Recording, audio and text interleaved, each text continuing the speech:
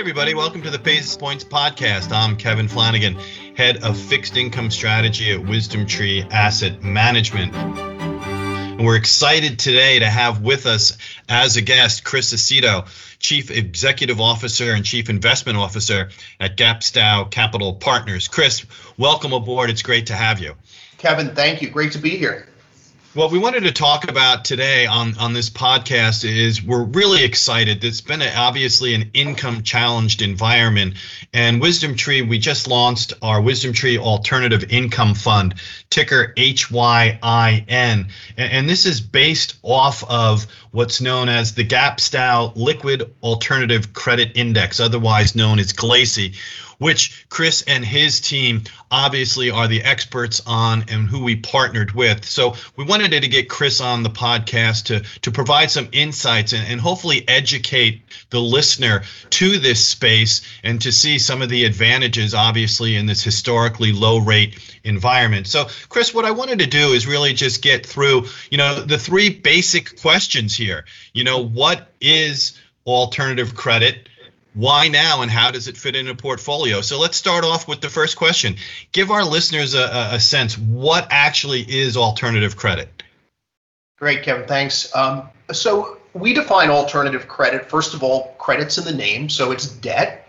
And we would include alternative credit as debt and debt-based investments that carry a higher risk-return yield profile than traditional investment grade opportunities. Again, it's an alternative in many ways to traditional investment grade, higher quality fixed income investments overall. Within that, you will find, at least Gapstow likes to talk to, four different sectors. There's traded credit like high yield bonds and loans, structured credit, mortgage securities, distressed debt, and also forms of private lending. All of those, I think, fit the definition quite nicely, which is debt or a debt-based structure that has that higher risk-return yield profile. So when you're looking at, say, the subset, I know what we call publicly traded alternative credit vehicles, the acronym being PACS. Just give us a little bit of a sense. What is exactly the subset of PACS, just to put a nice little bow on that? Yeah, well, it's a phrase we coined, Kevin. So again, a publicly traded alternative credit vehicle, PACS, and we use that as a catchphrase for three unique sets of investment vehicles: business development companies, mortgage REITs, and credit-centric closed-end funds. Those are the universe which the index is built upon. We'll get into that, I'm sure, as we go on in the discussion. All of those are, as the name implies, publicly listed. That is, they can be bought and sold on a major exchange. And importantly, they own assets that are of the alternative credit nature. So, for example, a business development company makes loans to middle market companies, and they own those privately issued loans on their balance sheet. That's the building block behind the index, and that HYIN tracks. So the other question I think that comes to mind, and I know in conversations that I've had, there are other indices out there, certainly other funds, but they tend to focus more or less on, say, one or two tops of these subsets. And I think what makes the GLACI index unique is that we're kind of spreading the wealth, shall we say, right? The composition is not just going to be, concentrated in just one of these subset groups. Absolutely, and that was purposeful. We think building an alternative credit portfolio is one in which you bring a diversification across different sectors. So for example, you will find different types of borrowers within our index overall, that there will be exposure ultimately to debt backed by corporations. Other times it's exposure to households and individual consumers.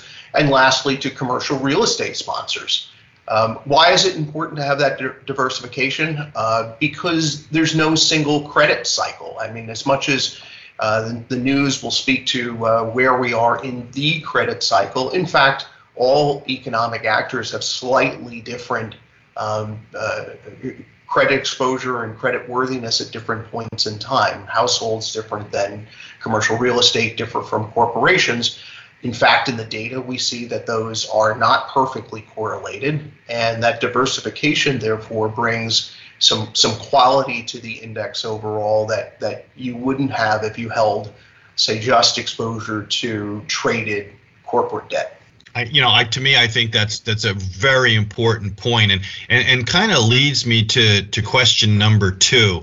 Just looking at, say, current events. We had, within the past week, Treasury Secretary Yellen, which I like to say this was kind of like her mulligan, at first talking about, maybe rates need to rise if the economy does get into a little bit of an overheat or to prevent an overheat. And then the next thing you know, she walks that back and we get a disappointing on the surface headline jobs report. So there's been a lot of questions about where rates are going. So I think the bottom line is whether they stay here, maybe move a little bit higher, we're still dealing with a historically low interest rate environment. So, my second question to you would be, for alternative credit, why now?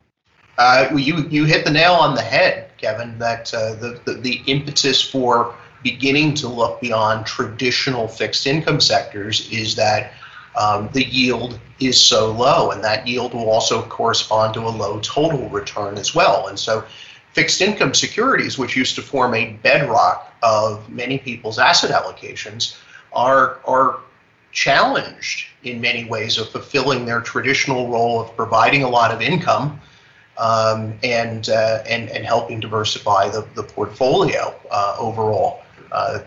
That's what's pushing many investors to begin to consider alternatives, hence alternative credit overall. That is the number one reason why we're seeing such migration from the institutional sector, and obviously that's one of the reasons we wanted to bring forward a product based on the index on the individual investor side as well. So obviously, right, the final question here is, all right, where does it fit in a portfolio? How does it fit in a portfolio? I know questions are going to come. What kind of correlations are there with stocks? How about with interest rates? So if you could give us a sense there, the fit in a portfolio and the correlation, I think that would be very important. Yeah. Well, Kevin, I'll speak to the pro forma track record that the index has. And so take it within that context. I think there are 4 features of a well-designed alternative credit portfolio when it comes to expected performance. The first is yield, and therefore the income that's being generated, and the dividend yield currently for the index is in the area of 8.7% per annum. So very high. That's 400 plus basis points more than high yield, and certainly a lot more than investment grade. Feature number 2 is a strong total return overall. Thirdly is a modest correlation to equities, and I think WisdomTree has documented nicely that something in the 0.6 to 0.8 range over time to the S&P 500. I would call that moderate overall. And then lastly, the correlation with interest rates, a hallmark, I think, of a good alternative credit portfolio, that's pretty small. And in fact, we find that the Glacy track record is a correlation of close to zero, sometimes even a little bit negative relative to interest rates. That is very different than what you would find in traditional fixed income. If you add that all up together, a Glacy-based product is one that can really bring diversification against equity risk, can play a role of as a complement to or substitute for other income-producing sectors, and perhaps overall a bit of a replacement for some of someone's investment grade holdings overall. That's great. I think what I'm going to do, I think Chris will leave it there. And I know we're going to get additional questions on this. I'd love to have you back if we can do maybe a little bit more of a deeper dive actually into this space, because I think it's on the verge. It's ready to explode at this stage of the game. A lot of questions about it. I know just reading articles myself. So Chris, I'd love to have you back on again. Once again, thank you very much. That was Chris Aceto, everybody, from Gapstow Capital Partners. I hope everybody has a great rest of the week. And with that, we're going to sign off. Before investing, carefully consider a fund's investment objectives, risks, charges, and expenses contained in the prospectus available at wisdomtree.com. Read it carefully. And there are risks associated with investing, including possible loss of principal. The fund invests in alternative credit sectors through investments in underlying closed-end investment companies, CEFs, including those that have elected to be regulated as business development companies, BDCs, and real estate investment trusts, REITs. The value of a CEF can decrease due to movements in the overall financial markets. BDCs generally invest in less mature private companies, which involve greater risk than well-established publicly traded companies, and BDCs are subject to high failure rates among the companies in which they invest.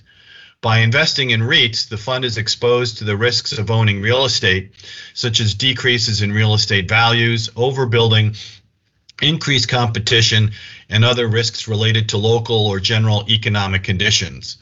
The fund invests in the securities included in or representative of its index, regardless of their investment merit, and the fund does not attempt to outperform its index or take defensive positions in declining markets. Please read the fund's prospectus for specific details regarding the fund's risk profile. WisdomTree funds are distributed by Foreside Fund Services, LLC, in the U.S. only. Kevin Flanagan is a registered representative of Foreside Fund Services, LLC.